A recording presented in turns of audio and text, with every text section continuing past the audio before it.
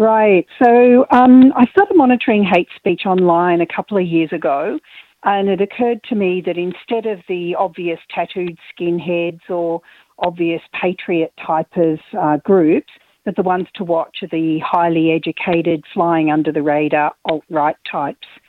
And so I started watching them, and I watched them form into groups, and I watched them negotiate and discuss their tactics. And a lot of the time they're taking their tactics from some previously written white supremacist books, a book by James Mason called Siege. There's some work by an American Nazi called David Lane, and also William Pierce. So these are all neo-Nazis who've written sort of the playbook on what to do. And one of the tactics is fly under the radar, infiltrate political parties.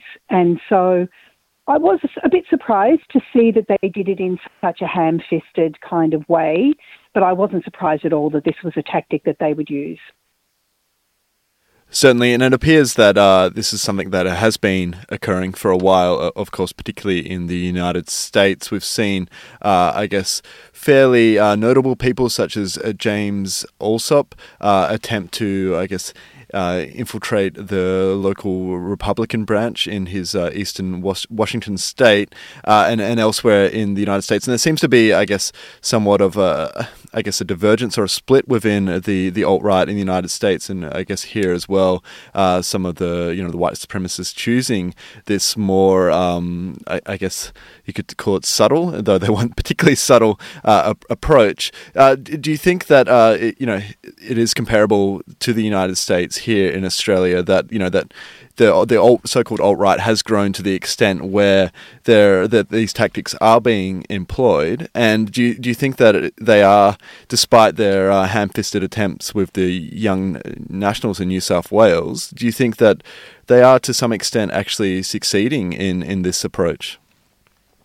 I think they're definitely succeeding despite this particular recent expose. There is no doubt that they take a lot of interest in what's happening in America, but we also have our own particular situation here. So one of the ways that they're covering up their actions is by harking back to the White Australia policy, by saying that previous Labor leaders, Labor Prime Ministers even, and also now Liberal Party leaders over the period from the late 19th century right through until the 1970s, were calling for a white Australia, were calling for immigration from compatible nations and so on and so forth.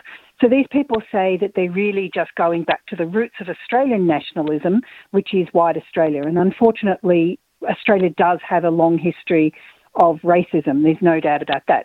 So on the one hand, yes, they're looking to the states for inspiration, but they're also trying to locate it in our Australian history and our Australian debates. As I understand it, the core group involved in the Young Nationals infiltration had been trying to influence the Liberals, the Young Liberals, and weren't really getting anywhere.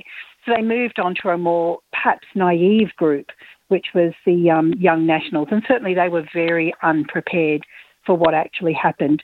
And the main thing that they wanted to achieve was changing the debate around immigration, because this is really the absolute nub of it for white supremacists, which is they believe that the white race, which is a nonsensical term, doesn't actually exist. But anyway, they believe that the white race is being genocided by global forces, and they believe that this is the push for Muslim immigration is coming from those global forces.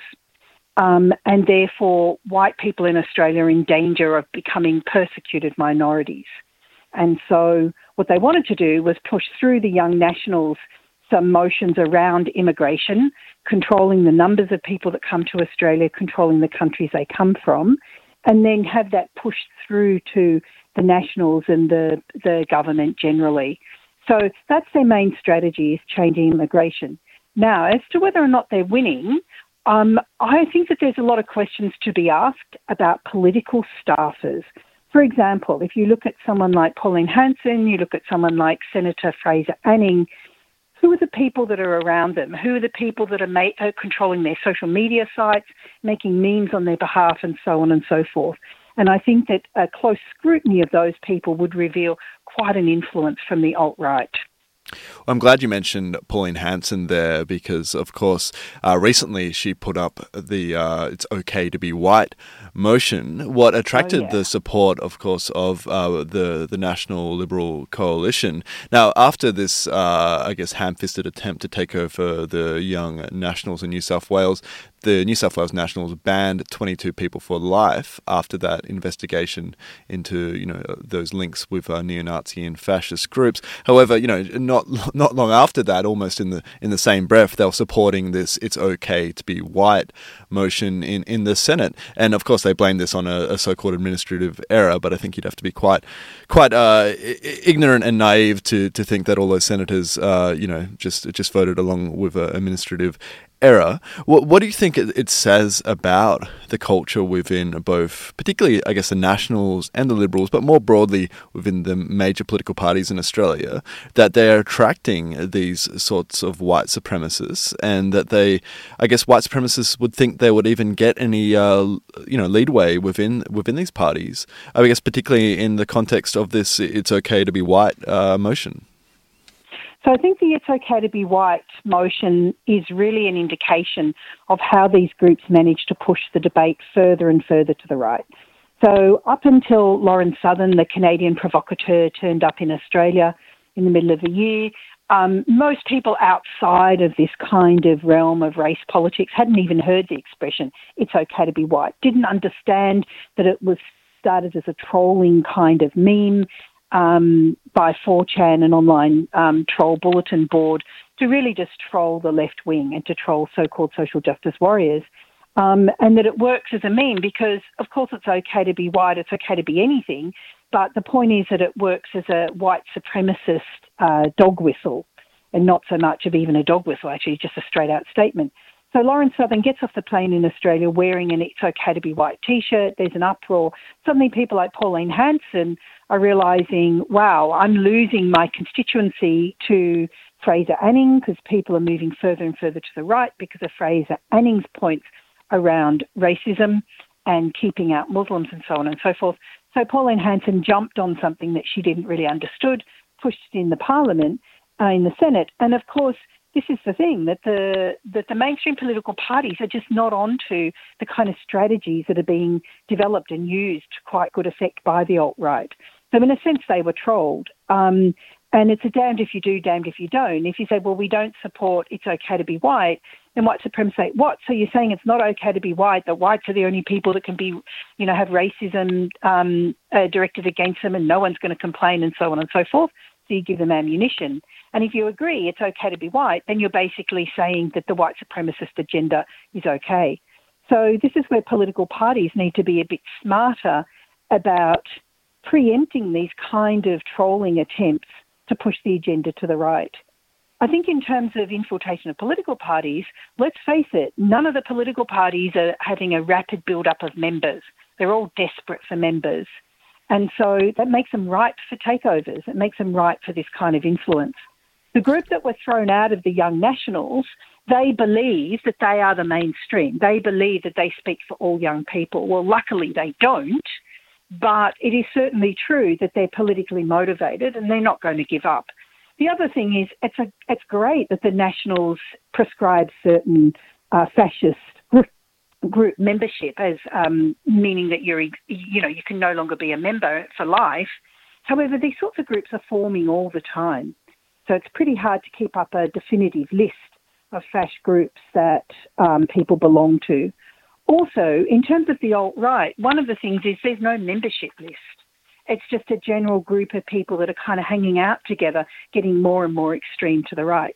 So I think this is a huge challenge for political parties to work out how to deal with this. And my own view is that there needs to be an honest debate about immigration, and that the parties need to come out and basically state their commitment to multiculturalism and immigration, and make sure that within their parties that these are the values that are upheld.